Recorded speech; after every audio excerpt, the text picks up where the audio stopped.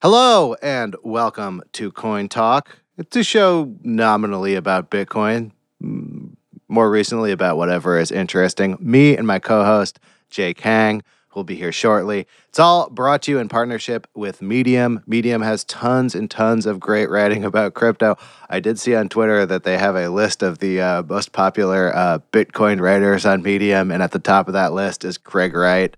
I'll let you do that with that what you will, but it's well worth your time. And if you're enjoying it, give $5 a month. It helps support writers. It helps support things like this show. You can always get in touch with us. Hi at cointalk.show. I've gotten some good inquiries about sponsorships.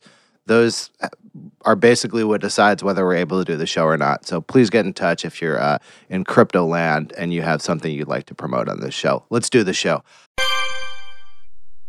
This episode of Coin Talk was taped Tuesday, March 19th at 11 a.m. Eastern Standard Time.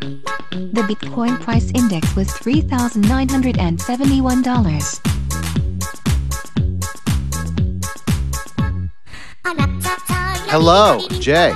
Hey, Aaron, how's it going? I have a question for you. Shoot. I just heard you do your very nice pitch. Thank you. And are we the only podcast that doesn't have a Patreon? We might be. I think that maybe some of the podcasts are actually leaving Patreon because of drawing gigantic air quotes here, censorship. So there might actually be a slot. Those are the biggest air quotes we can draw. Yeah, there's not a bit. I don't. There's no audio equivalent of the air quotes of the size that I just drew. But maybe there's an open lane for us there as crypto moderates, or sorry, one of two of us as crypto moderates to go where the deplatformed cannot. I'm a crypto accelerationist. That's my crypto new accelerationist. Yes. Outlook on life. I mean, I guess we ideally would find some sort of crypto-related donation system, right? Like, didn't we start that Tip Me jar? Do we have any tips in there? Oh, yes, that's right. I don't know. I haven't announced it on the show yet. Tip.me/cointalk. Send us a tip via the Lightning Network. I'm going to say this. I think there's a notes field in tips.me. If you send us a Lightning tip, I will announce it on the show. Or if you have a question for us, this is something my friend Mina Kimes does on her podcast, The Excellent Mina Kimes Show. We will read it on air as long as it is, above board, and our board is pretty low. Yeah, there's a lot of good questions you could ask. We'll do it for a tip of any size. And it's a great use of Lightning. I feel like we haven't really gotten to talk that much about the Lightning Network on this show. I'm actually pretty excited about it, but I haven't used it very much. And I feel like this show, we generally try to be experiential. So we should try to have some Lightning experiences. That's one.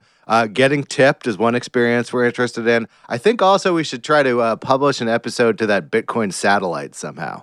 Yeah, I agree. The Lightning Network is an interesting thing for me because there's two narratives in crypto, one of which is that we should focus on the technology and that we should buildle. Sure. And at the same time, the same people who are screaming, like, let's not talk about the market, but let's just talk about what's being buildled. Like, they don't give a shit about the Lightning Network. It's almost as if they're arguing in bad faith, and they also care about the market price as well. But yeah, it's been something that has been around since you and I first got into crypto, is this talk of this great Lightning Network and experiments with it, right? And sure. It seems like they're really rolling stuff out right now. So I think that as curious crypto people who are in the service of an audience, we should probably try and figure out if this thing works by asking people to send us money through it. Yeah, you'll be confirming that the Lightning Network works by sending us Bitcoin on it, which is a win-win for us. But also, I'd like to say, when we started this show, I think our predominant belief in terms of the things that we were going to test out and try would be DApps, heavily on the Ethereum network or on some of these emergent DApp networks. The bottom of the pit I'm describing is Tron. And it turns out that there's like other ways to make crypto products and even ones in which you don't have to issue a bullshit token to make them work. And Lightning seems to me to be where a lot of that activity is happening. People actually making things that you can actually use that have an actual function. So if you're listening, send us an email, hi@cointalk.show, if you've had an experience with the Lightning Network that you think we should check out, because I don't know all of the stuff that's happening. The tip.me stuff kind of blew up when Jack Dorsey from Twitter and Square tweeted out. I think they were doing like a pass the torch thing where like one person tips the next person, and it's kind of like a chain letter. Yeah. So, I mean, look, we're pretty cynical on this show, but I think this stuff's kind of exciting. Yeah, I would also say that I think that the Lightning Network, I think that they almost have a problem with being too old, which is insane to think about, But they just changed their name. I think people will probably talk about it much more. But I do think that given that crypto attention spans are basically shorter than, social media attention spans, and that a new thing gets introduced every 6 hours or something like that, I just think that any sort of thing that incrementally changes and builds that way is at a bit of a disadvantage, even if it is the most important technological thing going, which, arguably the Lightning Network is. I'll just make one counterpoint, which is I think when the Lightning Network is totally mature, someone can write in and tell me I'm wrong, we won't even realize that we're using the Lightning Network. The Lightning Network will operate as an underlayer on things like this tip jar that we just announced, tip.me/cointalk. And did you even know that tip.me was a Lightning thing when it came out? I did. Okay. Because I think Niraj told me. Sure. I guess I'm saying that I can imagine that there'll be all sorts of crypto experiences in which we may or may not know that the Lightning Network is allowing it to happen. If they make a actually functioning Magic the Gathering type game, with individual cards, which a lot of people seem to be developing given our email inbox and, some stuff that I've read around there. One of the visions of the Lightning Network, I think, or one of the things that they talked about was that you could, run a game pretty efficiently on something like the Lightning Network. And so, I don't think that when that game comes out, they'll be like, well, here are your cards and here's the lore and here are the hit points per card and this is how you tap mana. And also, here's a lengthy explanation of what the Lightning Network is. It'll certainly be hidden underneath something. Absolutely. I mean, the last time we saw the Lightning Network in the wild, it was that screenshot. I think it was a prototype for a video game where basically there was like a door in the game. It was kind of like a Doom style, like a dungeon game. And there was a QR code on the door and you could fire your phone at it and it would send a microtransaction that opened the door. That jump from the video game world to the real world to all over the place, and it's all controlled by your some sort of a Lightning wallet on your phone. That seems. I'm gonna say I see myself doing that before I see myself visiting the Ethereum amusement park. Yeah, I guess it just depends on the quality of the game more than anything for me. Okay, should we do a little news? Do you want to talk about Tether? Yeah, I feel like this story was this story seemed like it would have been bigger. If you had asked me 1 year ago if you had outlined what happened, I would have been like, holy shit, the market's going to lose 50% and people are going to lose their shit. Actually, this was, I would say, not even the biggest crypto story of the day. What was that day? It was last week someday, I think. I mean, it was literally not big enough story that I think I even caught it on the first day. It was the third news item of the day. So basically, Tether, we all know Tether. We've talked about Tether on this show. Tether, which is closely allied with Bitfinex, has been issuing a huge amount of tethers, which are often used to buy Bitcoins. And some people believe that the whole bull run was a Wizard of Oz style illusion created by a perpetual tether printer. So Tether has been refusing audits for a very long time to prove that they have the US dollar reserves to cover all the tether out there, right? There should be $1 US in a bank account somewhere for every tether that is in the world. And they basically changed their terms of service to say, Well, it's not exactly one US dollar in reserve. It's just reserves. It could be a variety of things.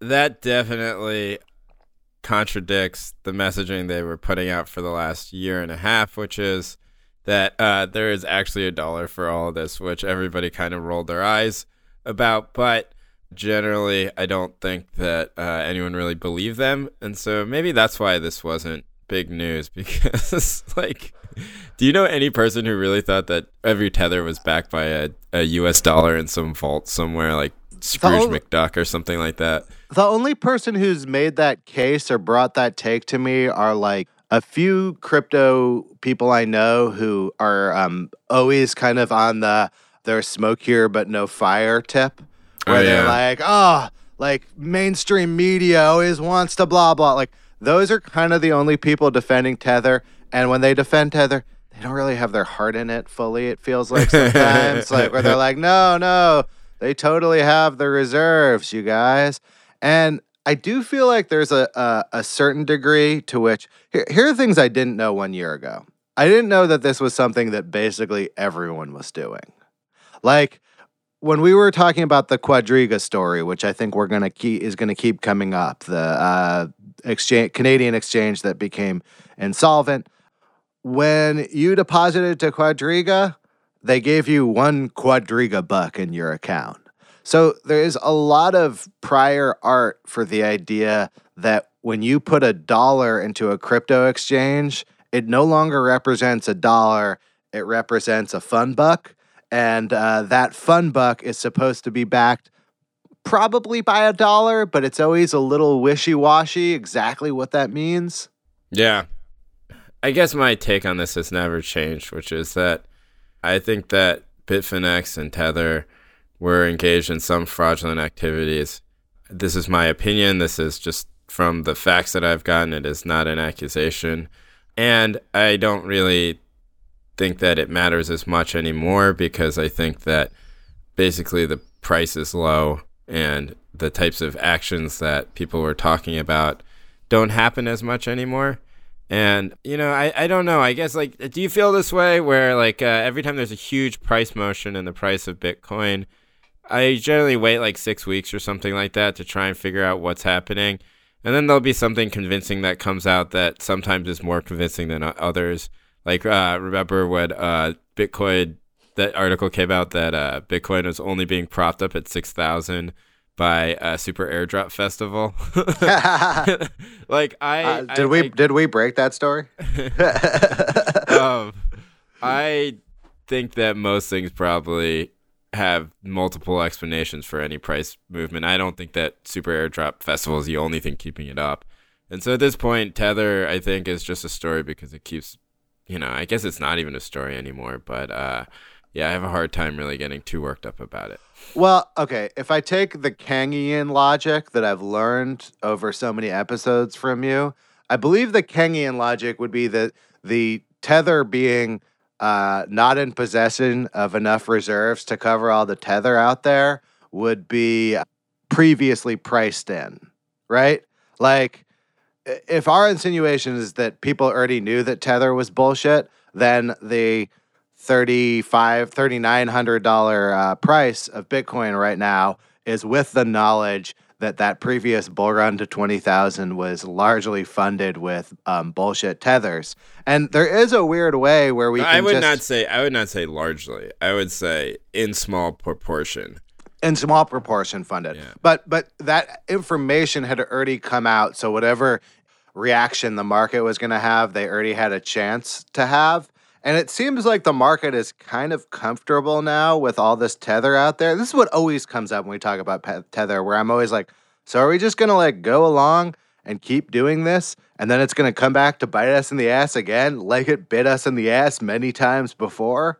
Like, there's never a Tether story that like resolves. It's like a soap opera that just keeps going. Yeah, it's true. I mean, I think that it would probably help the community if people just shunned it, and stopped using it. But obviously, it's useful for people who use for Bitcoin in much more practical ways, like money laundering, than you or I do. and those people don't give a shit about the health of crypto or the crypto community. And so it's just going to stay around because it's useful for those people, and those people matter more than, like me, you, or like 2,000 randos on Twitter. But, I don't know. Like, let's move on to Facebook. Okay.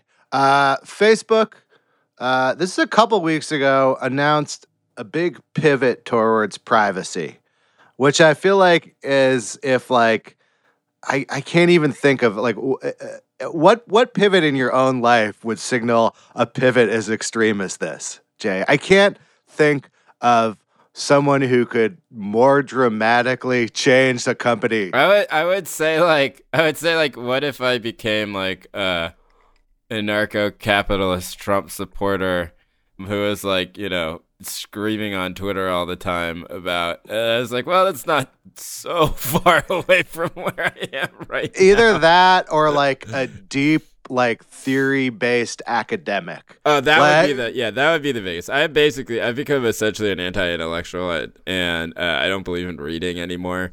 And so, yeah, if you were to become like a tenured Yale professor. Yeah, or like one of these people who like, graduate students on Twitter who, just say, yes, but we should consider. Somebody made this joke on Twitter earlier, which is just like the review of every book now that everyone is like, like doing this sort of, there's this like generation of cosplay media socialists out there. Like every book review is like, this is like, let's consider this structurally, or like, what is the materialist implications of this? And that's it, If I turn into one of those people, yes, I think that would be the opposite of who I am right now, but it would still not even be close to the same amount of pivot as Facebook pivoting to privacy.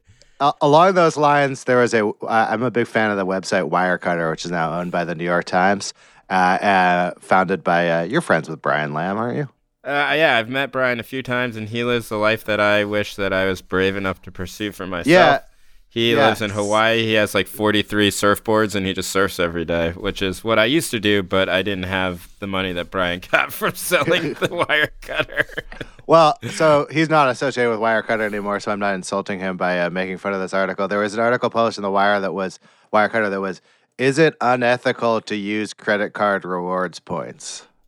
What was the argument that it was? Because I imagine they posited an argument. The argument is similar to one you just posited of the socialist LARPing, which is that credit cards disproportionately like target the poor with fees, and those fees go to pay the rewards that are given to people who use American Express and various other like premium tier credit cards. That's fair. Yeah. Oh yeah, That's it's fair. It's fair. Argument, yeah. I'm just not used to like a class article in a place I usually go for like vacuum cleaner reviews. Yeah, or headphones. That's what I use. I'm not saying that. I'm sorry. I don't mean to say they're wrong. I mean to say, wow, this is not the kind of content I associate with this website. Did you write an angry email like I did not do whenever anyone at ESPN talks about politics at all, and they're basically ESPN has become a cucked liberal site? Actually, what I did was I was like clicked like through a link on it to like, so like which credit card will get me the most of these unethical rewards points? Okay, so a lot of people when Facebook's did this were like, oh my God, like LOL, Mark Zuckerberg, like that's ever gonna happen. You're the biggest liar ever. And I actually tend to look at Mark Zuckerberg not as the biggest liar ever, but as the biggest copycat ever, and one of the like truly, truly successful cloners in history. If we look at like Facebook right now, I would say that Instagram stories is like propping up a huge amount of the cathedral, and that is literally just Snapchat cloned to the upteenth degree. And I didn't even use Snapchat, so like I'm like a secondhand consumer of this stuff.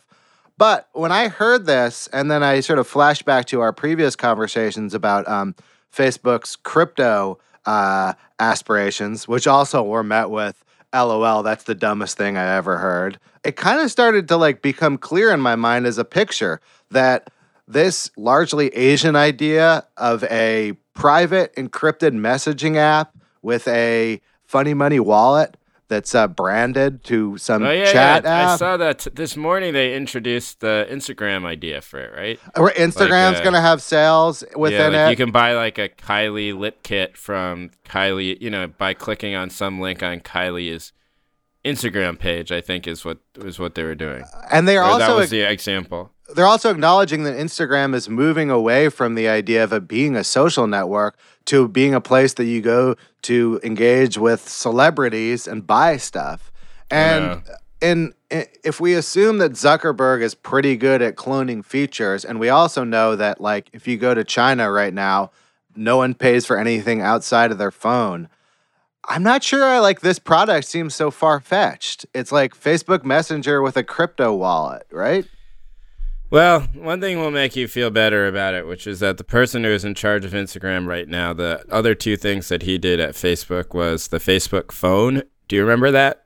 That did not go well. Yeah, and he ran news feed between 2013 and 2017, which, I think Kevin Roos made the joke. That was really a completely calm and normal time for news feed right before the election. I mean, I guess in that sense, you could argue that he was too successful. Like too successful. I mean, He, if arguably destroyed 6 countries. yeah, sure. I mean, if his goal was to like dominate your eyeballs, he succeeded. Not my personal eyeballs. Twitter won that war for me, but I think in the world war for eyeballs, newsfeed shocked and awed during that period. Don't you feel though that the amount of engagement on newsfeed would have been the exact same without like look, first of all, I think all this Russia bot thing is pretty overblown, like the fake news thing.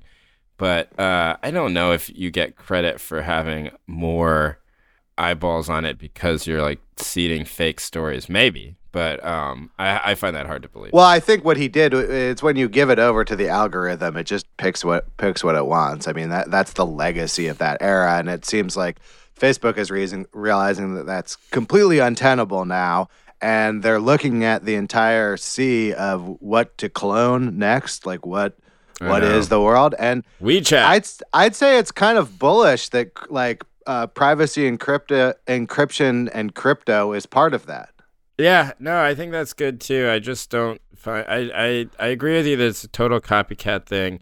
I agree with you that it will probably work, because it works so well in China, and so many people are never going to leave Instagram, And Facebook's not in China, so it's not like they're competing against people who are doing this already. Yeah, and it makes. I mean, look, and if there's a crypto layer to it, all the better.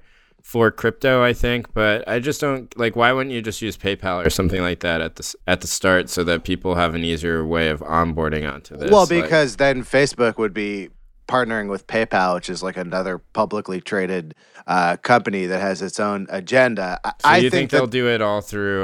Do you think they'll all do it through like Facebook Coin? Yes, I think it will be all in-house, and I think it'll be crypto-based. And I think the entire goal of everything Facebook does is to ensure that you have to have a Facebook account. So I canceled Facebook last week. I've done it before, and then I've like accidentally reactivated it. I turned it off. And I accidentally reactivate like every 3 weeks. It's a race to see what the first thing that forces me to reactivate is. Will it be an incoming Facebook message from a potential CoinTalk sponsor? Could happen.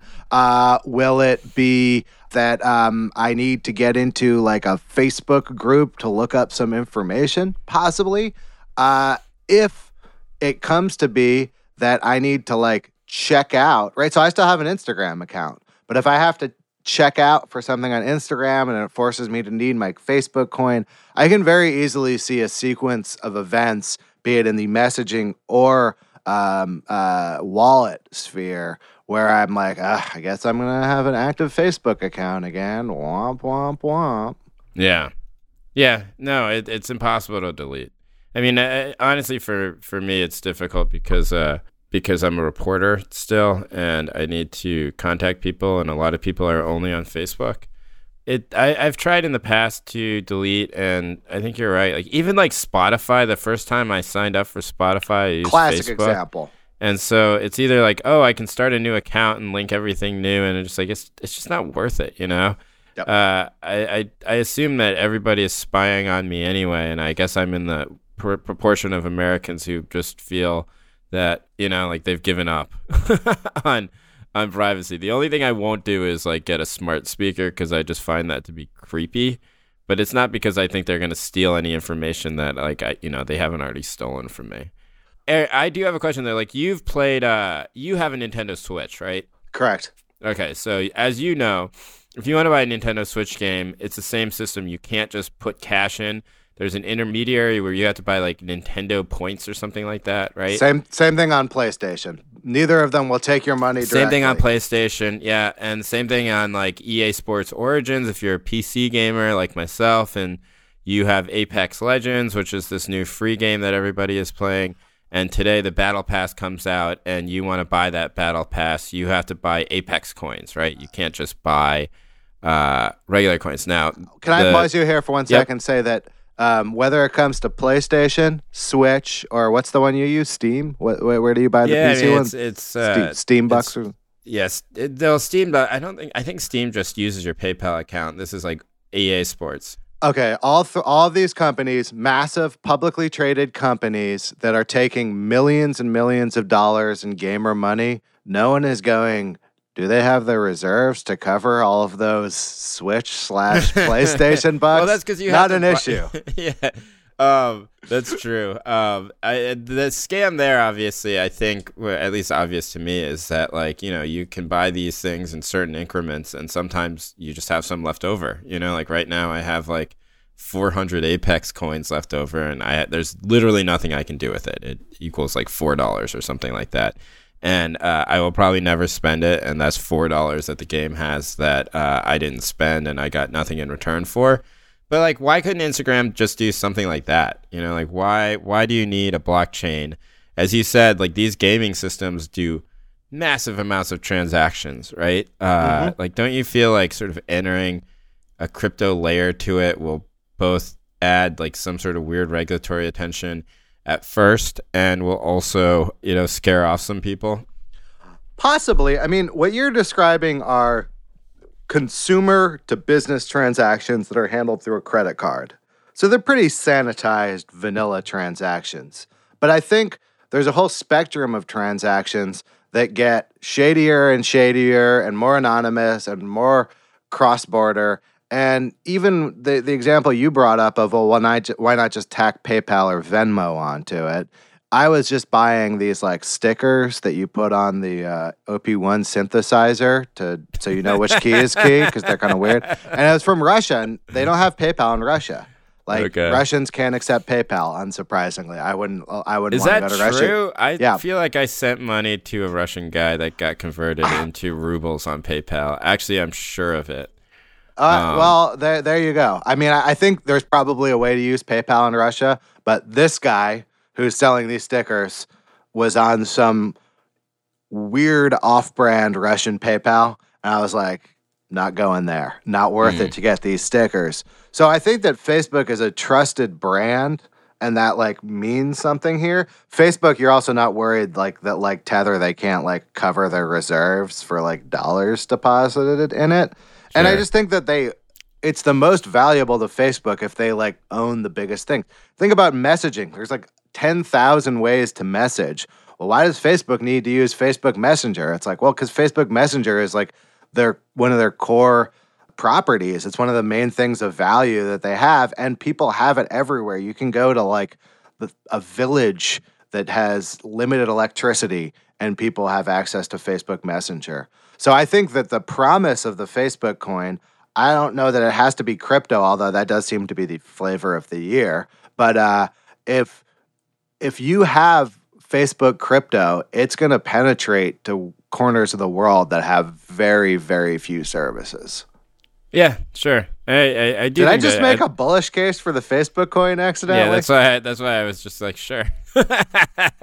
Like, I think that at the point where like if your vision of it is that like you could, let's say I load up $300 of Facebook coin, and then I go to a cafe in Phnom Penh, and they're like, we take Facebook coin. And then I just use that Facebook coin. Is that the vision that you're thinking about? Well, here's what I think the vision is. So you get to Phnom Penh, right?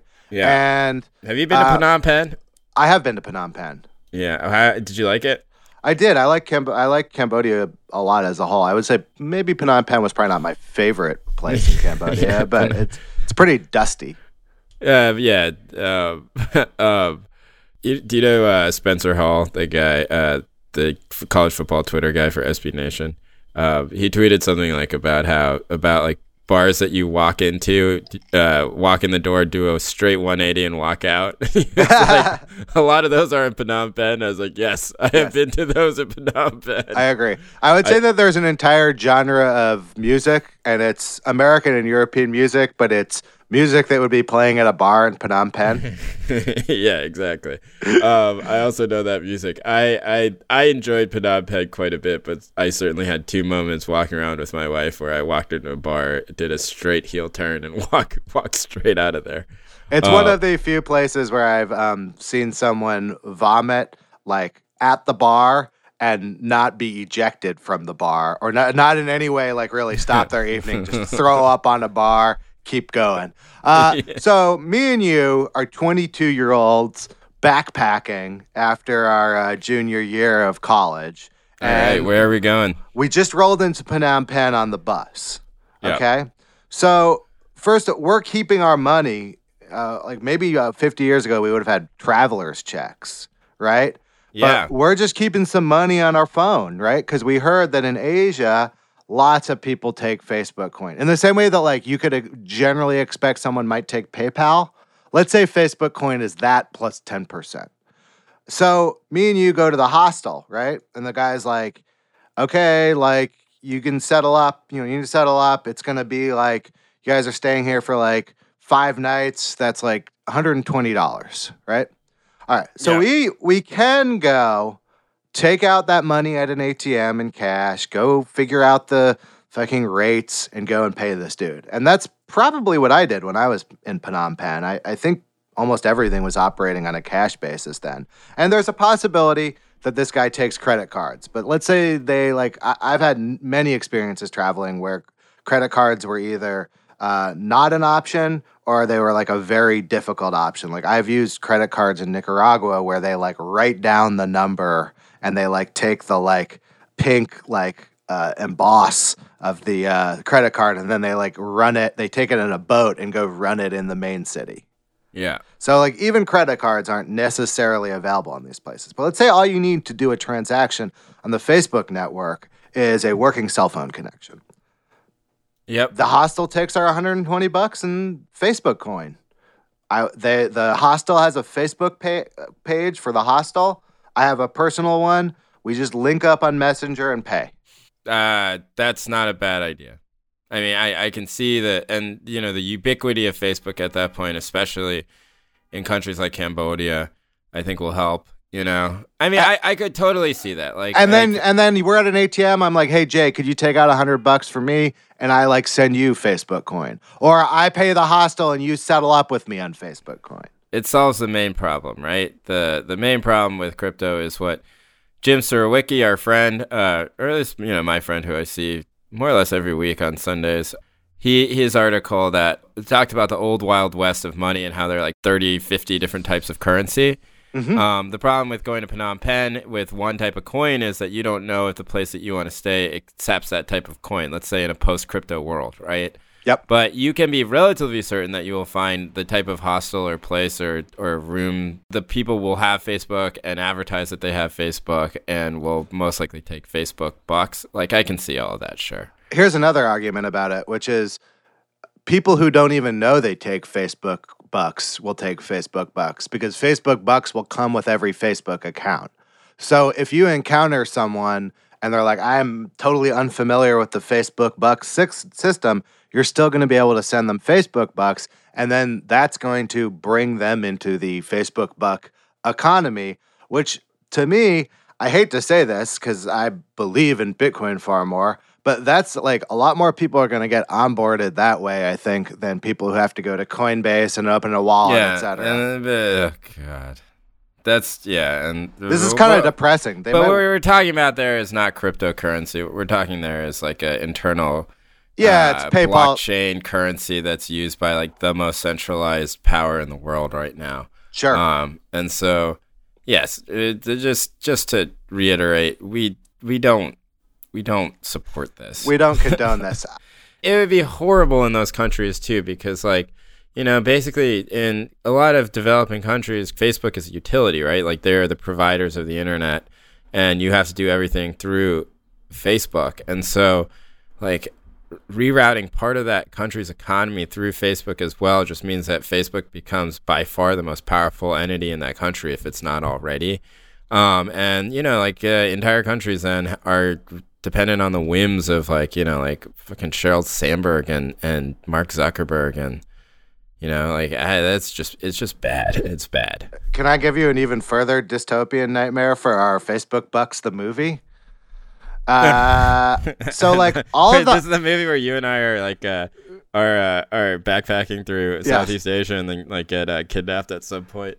Yeah, it's a movie where we like slowly it slowly dawns on us like how widespread and powerful this Facebook scheme is. So all the things that we've argued about Bitcoin, like, oh, your economy is collapsing and your currency is rapidly losing value. What would you do in that situation if it's actually Facebook bucks, not Bitcoin, that you're buying? You're trying to get out of the local Venezuelan or Zimbabwean currency because it's collapsing, and you have the option to buy a stable, probably US dollar pegged resource, and it's like, well, you could buy that with Facebook or you can buy Bitcoin. I think Facebook has like a pretty powerful lure there, and that means that just like we argued whole economies could become Bitcoin based, whole economies could become Facebook bucks. Well, that's what I mean. That's the end result of all of this, right? Yep. If you are in a country where Facebook is the provider of the only internet service, and you start moving to e-commerce and the entire internet is controlled by Facebook, and Facebook has a currency system that's easy to use and relatively secure, especially, and maybe even like slightly inflation proof within your country, like Facebook will control that economy. If it, I don't know. It's a good argument for why some of these maximalists have to be the way that they are, you know? And why moderates like you are ultimately sellouts who are, you know, just advancing the Silicon Valleyization of the world. It's not just that it is not crypto; it is the antithesis of crypto. And I haven't been paying that much attention to crypto Twitter, but I imagine that they can't be happy about these things, right? I don't think people are taking it seriously, which is one of the mistakes people made about Bitcoin also. Like, I'm talking about regulators and the government. Like, I think that people think that the decentralized aspect of Facebook bucks is a joke, and therefore the project is a joke. But to me, the project sounds pretty viable. We know that Facebook has an expertise in stealing other ideas that are working and making them their own. And we know that these ideas are already working in Asia. And we know that Facebook has a massive, massive base of users in Asia and all over the world. So I don't see what's standing in the way of this. There's actually, the next piece of news on here is like totally dovetails with this. I didn't even realize it. But so the next thing I want to talk about was that there was a study that showed that the number of $100 bills in circulation has now exceeded the number of $1 bills in circulation for the first time. I think actually they realized it passed it in 2017.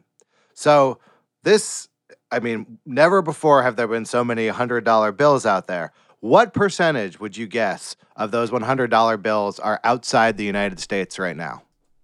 I don't know, like 30%. 80%. 80%. Wow. So the US dollar is already like a gray market Monero for the world, that people are circulating huge numbers of $100 bills all over the place because they're a really good thing to hold. And the Facebook buck is a backdoor into the US dollar. Yes, especially, I mean, look, there's nothing that I don't think that Facebook could onboard very quickly and at such large scale, because obviously no one has the same size of the network. And so if you told some guy in Zimbabwe or some guy in Greece or one of these countries that have had currency instability where people do hoard US dollars, that instead of having that bag of hundreds, stuffed under the mattress, that he could have a secure way and he could have like a completely hack-proof password into his account, and that, he could give it to his like wife or his kid, and that was a different storage unit of it, and it was somewhere up in the cloud. It is appealing in some sort of way. And wow, that's shocking. 80% of the $100 bills are outside the United States. Well, there's already, in the same way that we discuss how collapsing economies can get converted into Bitcoin, people have been converting collapsing economies into US dollar cash for a long time. And there's whole economies like Cuba that have basically used physical dollars as a reserve system, not a governmental reserve system, but people have been holding a lot of not large amounts of wealth, but large amounts relative to the GDP of Cuba. And there's countries all over the world where there's dollars floating around. It makes me think that that money is going to go somewhere. That money could go to Bitcoin. It also could go to Facebook coin. It also could go to something we haven't even thought of yet. But it doesn't seem tenable to just keep running the world on big stacks of rubber-banded $100 American bills. I don't know. It's been working so far, right? It's not broke, don't fix it. Yeah, exactly. All right. Do you want to talk about the thing that we have to talk about? Yeah, so I think actually, I think we were even mentioned in the Breaker magazine story about this by our friend David Z. Morris, who's coming on the program. Oh, hey. Can I quickly pause? Say, we're going to do another little book club. Jay is unfortunately out sick for this book club, so I'm going to do it with Breaker Magazine's a writer from Breaker Magazine named David Z. Morris, and we are going to be reading Radical Markets. It is a book that none other than Vitalik Buterin has endorsed. I am midway through it. It's fascinating. Wait, when are you? I'm not sick. What are you talking about? Oh, I thought you said you couldn't come to the taping. Because I'm going to be in Las Vegas gambling. All right, do you want to call in? I can't. Wow! I just signed Jay. That pitch was so good that Jay signed up midstream. Well, I'll tell you what, Jay. Here we do. We do a two-parter. First part will be me and David Z. Morris talking about the book. Part 2 will be me and Jay talking about the book. Yeah, you in? Okay, I can do that. I actually do want to read. I wanted to read this book for a while. You have 2 weeks to read Radical Markets. 2 weeks. Okay, Amazon. I can do that. It's on Amazon. It's cheap. It's like $11 on Amazon to buy this book. I'm saying $17. $17. The get it on Kindle if you want. Okay. Okay, so we're going to be reading that book. But David Z. Morris wrote this story about the shooter in New Zealand who committed the massacre. In his manifesto, there is one mention of cryptocurrency. And it said that I made some money investing in BitConnect and traveled the world with that money later, I think. Something like that. Sure. Yeah, it was, I think I sent it to our chat, right? That he had been involved in BitConnect because right when the manifesto came out. I don't think we know that he was involved in BitConnect. No, that he had, I agree. I mean, just that he had mentioned it. We should note for people who haven't read the manifesto. Did you read the manifesto? Yeah. I did too. We're terrible people. We're the kind of people who look up the things that have gotten taken off of Reddit. I don't know. Sorry. I mean, look, I'm a journalist. I know that I joke that I'm not a journalist anymore, but it's my job to read it and to watch the video. Well, and I'll admit that I read the thing about BitConnect and I was like, oh, okay, well that makes me wonder what this other stuff is and what the tone of that reference is, et cetera. So I looked it up. I ended up reading it also. It's been reported that the manifesto is all a bunch of trolling. That is not true. I don't. It is mostly sincere. There is, however, a section of trolling comments, and this BitConnect mention is within that trolling section. Would you agree? Yeah, I think that if he had been involved in BitConnect, that there would have been a story about it by now. Maybe not because people are really trying not to talk about the manifesto. Well, and how would you know when you're saying being involved in BitConnect was a coin that was trading on Bittrex BCC. So it's not like anyone would really have a record that you were or were not invested in. Sure, BitConnect. that's true. I mean, like he could have just traded the coin, I guess, but the placement of it and the fact that it has become a crypto meme, you know, like it is by far the biggest scam or most publicized scam I think that we've had in crypto. And so it led me to think that maybe he wasn't involved in BitConnect, but maybe he was in some sort of way. I don't know. Like it's not like if you went to like your wife or my wife and said, "Hey, you know, BitConnect, that meme," they'd be like, "Of course, yes, that meme that I know about." You know, it is a little obscure for people who know nothing about crypto. Well, I thought so. Like my mother asked me about it. She was like, "Hey, you do that show about crypto? Did you know that the guy who did that massacre got all his money from Bitcoin?" And I was like, okay, first of all, as a troll, this is clearly designed to confuse people. And I have trouble believing, honestly, that like he was just happened to be a BitConnect investor and was not a Bitcoin investor. This feels very pointed to me to say BitConnect, not Bitcoin, not or cryptocurrency. BitConnect was like the scammiest of the silliest. And it feels to me like a knowing wink, like all of the subscribe to PewDiePie kind of stuff that's saying like, I know exactly how this will send people into a frenzy. And that's why I'm doing it. Yeah, and the Candace Owens section. Candace Owens. And it's like that was clearly a troll. Like, you know, like he was like, sometimes Candace Owens goes too far, even for me. Like exactly. It was all obviously a troll. Yeah. Well, and so I'm like, he's doing a weird setup and then punchline, and BitConnect, the way it's structured there, is the punchline of that bit. Yeah, of course. Yeah, and that was just to do a little bit of a sidebar here. Yeah. Like when I read the manifesto and I saw that a lot of people online were sort of clarifying the things that were real and the things that weren't real. You know. Yeah. I really had a hard time figuring out what the point of that was. Like, it just felt like people were sort of doing a dick measuring contest about how much, you know your meme that they could Google in a short period of time, you know? I was just like, he just killed 49 fucking people, you know? Yeah. And a lot of his radicalization that he details at length in really, really sort of intense detail in his piece came from people like, you know, who are like adjacent to Ben Shapiro, people who are adjacent to Candace Owens, you know, people like fucking Stefan Molyneux.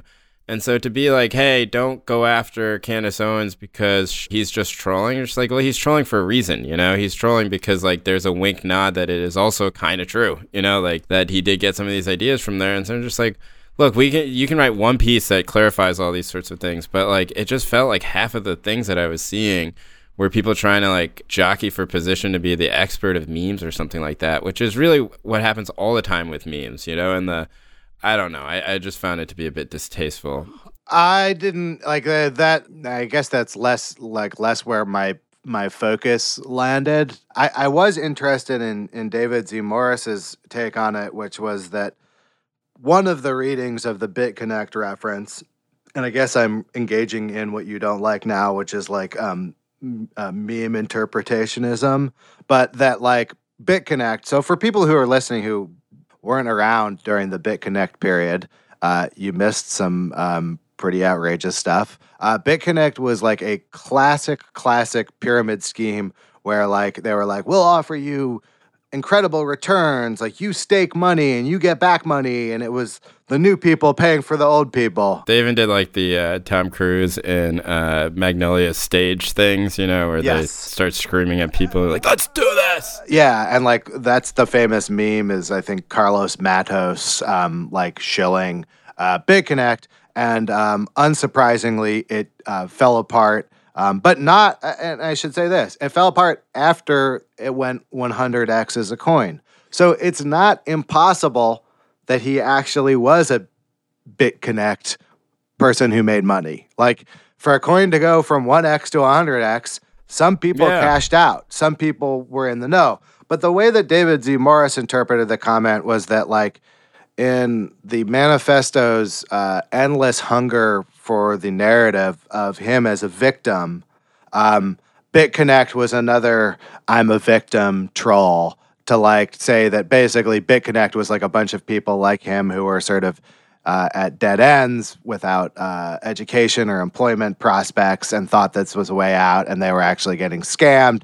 And that's kind of the like great dark joke of the world, and that he is nodding to that by mentioning it. I mean, I don't know. It's hard to know. I like David, and I think he's smart, and I don't agree with that. I think that's going about one or two layers too deep into it. I think he was just looking for funny things that people would recognize, and he was just hoping that some libs in the media would freak out about this and write a story like the dangerous world of crypto radicalization, which many people have written already, and so it makes sense that he would pick that. Speaking of the dangerous world of crypto radicalization, the movie that we have been waiting for nearly a year since we came into possession for this of a script for this movie. The trailer is here. The movie is called Crypto. A bad title. Bad title or secretly great title? I think it's a bad title because it's kind of like, like when, Minding the Gap. Did you ever see that? It's like my favorite movie of the last 3 years. And I interviewed the filmmaker, Bing Liu, and he was talking about how there was this big fight before, like Hulu had bought this thing and they wanted to promote it. And there was this big fight internally between his team, Hulu, everybody.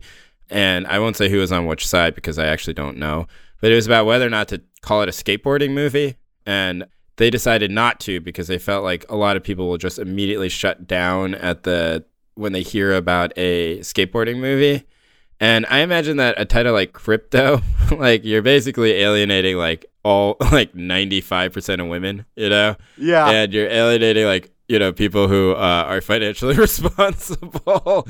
And basically in the end, like who are you appealing to? You're appealing to people who will just watch any movie with like Kurt Russell in it or something like that. The star power in this is actually somewhat impressive. I'm going to take the counter take here is that I take this as like a movie like when Michael Mann made a movie called like Thief, where the movie is just as literally titled as possible, and the use of crypto in this title is like dark web.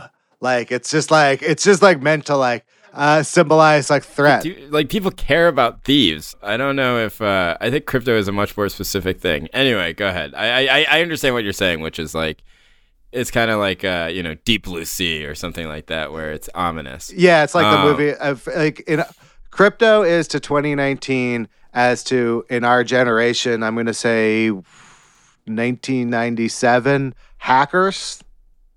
Yes, it's like Hackers. Yes. Okay, fine. I expect there's going to be some scenes in this movie where a huge amount of code like flits over the screen and someone stares at it and we're supposed to be thrilled. I don't know about that, but I guarantee. Should we do a game where we predict what type of scenes there are? Definitely. There's definitely going to be a scene where somebody has like a hardware wallet, like a Ledger or a Trezor. Oh yeah. And there's like some like really dramatic handoff. He has to get it to somebody by a certain amount of time, or else everybody in the building is going to die. I can see that scene. The code thing is interesting because I don't know. Like I don't know if coding is that integral to Bitcoin at this point, right? Okay, I have a question for you then. What do you think the over under is? If I said the over under of Satoshi Nakamoto references at 1, right? Where if there's 1, we push. If there's 2, the over hits, and if there's 0, the under hits. Like, what would you take? I think I'm going to take the under. I feel like the movie's not even going to go that deep. Yeah, me too. I would take the under too. Yeah.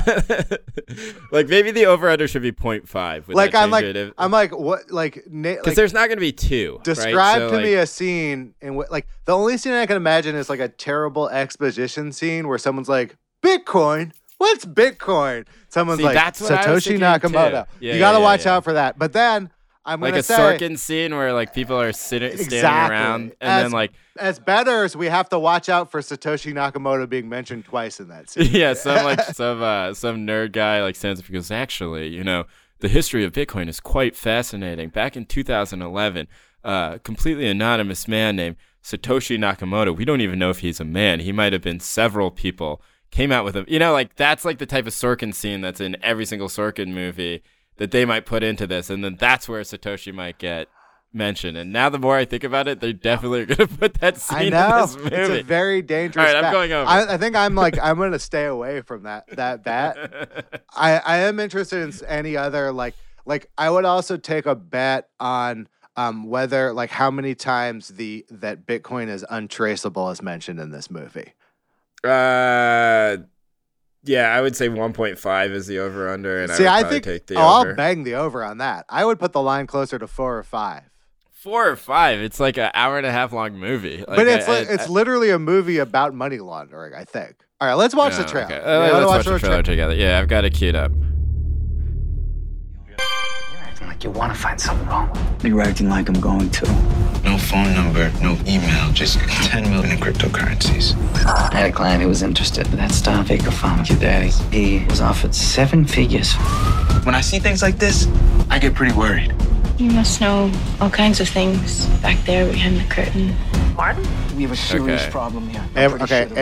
Most important thing, April 12th, we're there. We will be reviewing, possibly doing a Mystery Science Theater 3000 style commentary. We track really on have this to go whole watch movie. that. Can't we like pirate the movie and watch it in the crypto cave or something like that? I haven't been to a movie in 2 years in the theater. I don't want the first one to be crypto. I'd like to know, at one point I freeze frame this. They show a still of a computer screen. It's like a Mac file structure, and one of the folders is labeled payouts, and one of them's labeled Bitcoin payouts, and the other one's labeled kickbacks. Kickbacks. Okay, I'll just file this into my kickbacks folder. Yeah. Like, I don't know what this document is. Let me open it. It appears to be evidence of kickbacks. It's weird. I don't have a receipt for that kickback in my kickbacks folder. Let me go look back in the archives here. So my understanding of the plot is he's like a anti-money laundering officer who gets sent back to his hometown, and he looks into a bank, and the bank is like the bank for some sort of a crypto exchange, and they're laundering like Russian mob money through it. Oh, And then he's got to like take them down. And they're Very like, there's a apropos. scene there where they're like, there's like $10 million. He's like, $10 million in untraceable currency. So it's hitting some good themes. Okay, so if that's true, then I think the Bitcoin is untraceable thing over under is probably at like 2.5, and I'll still take the under.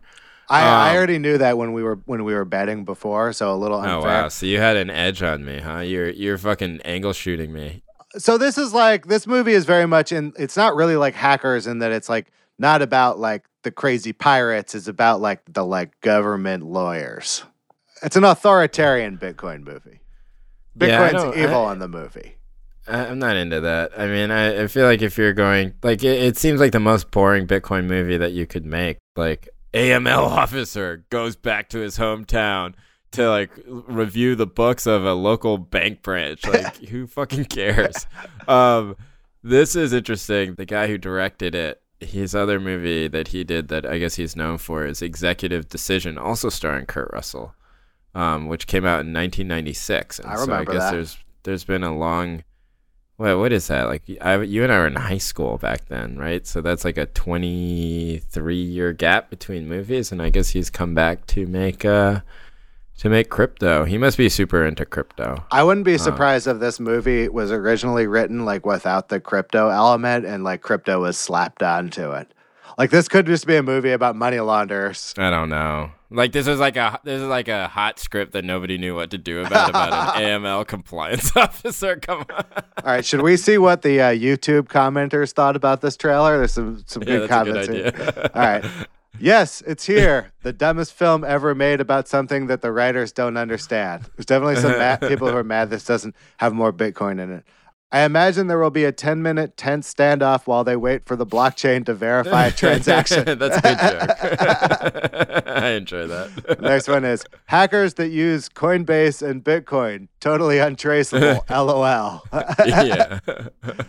This one I would say is on point too.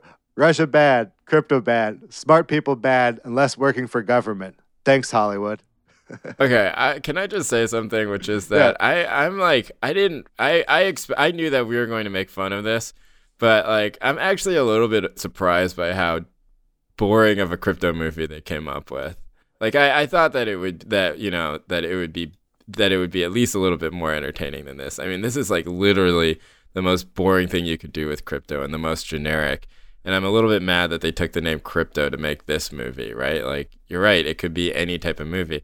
And also, I don't really understand, like, it's Luke Hemsworth, right? And he's like,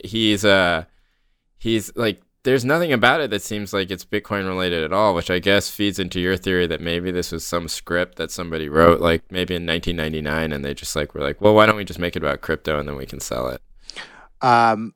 This is my favorite comment of all. If this can help pump our corn bags, then whatever.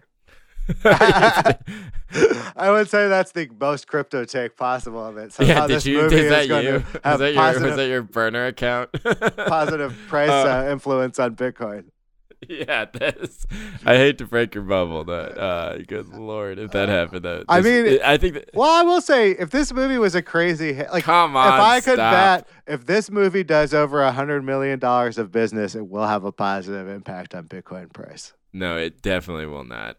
I feel like every single one of the Bitcoin movies that you and I came up with, like passive, maybe not completely sober while sitting around in your basement, were a lot better than this. It seems very small. Yeah, but here's the only useful question I have out of all of this, which is like, do you think if Bitcoin was still like, say, $11,000 to $14,000, that there would be 6 Bitcoin movies out right now? I can't believe this movie got made before the Satoshi movie or the Ross Ulbricht movie. Both much, much better ideas. Well, the Ross Ulbricht movie is the Coen brothers, right? Like, so that's really? Be a huge I didn't know movie. that. Yeah, yeah, it's the Coen brothers. Oh, that sounds good, actually. Yeah, that would be great. That's like, if you want anybody to make the Ross Ulbricht movie, who are the two people? It's like Scorsese or the Coen brothers, right? So it's one of the two. The Scorsese one would be really funny. I think I would also take the like Fincher written by Sorkin Ross Ulbricht movie. Oh man, that one's tough. That one's got an over-under of 20 on Satoshi Nakamoto references. It's like it's like a mix of The Social Network and A Few Good Men or something like that. Yes. Okay. Is there anything else to talk about? Well, we're definitely going to go to all of these crypto movies, so you can look forward to the reviews on here. Again, the book was Radical Markets. I'm going to do an episode about reading the first half with David Z. Morris, and then Jay is going to do the second half with me in a couple weeks. Pick it up, read it. Hey, also, you can send us a tip.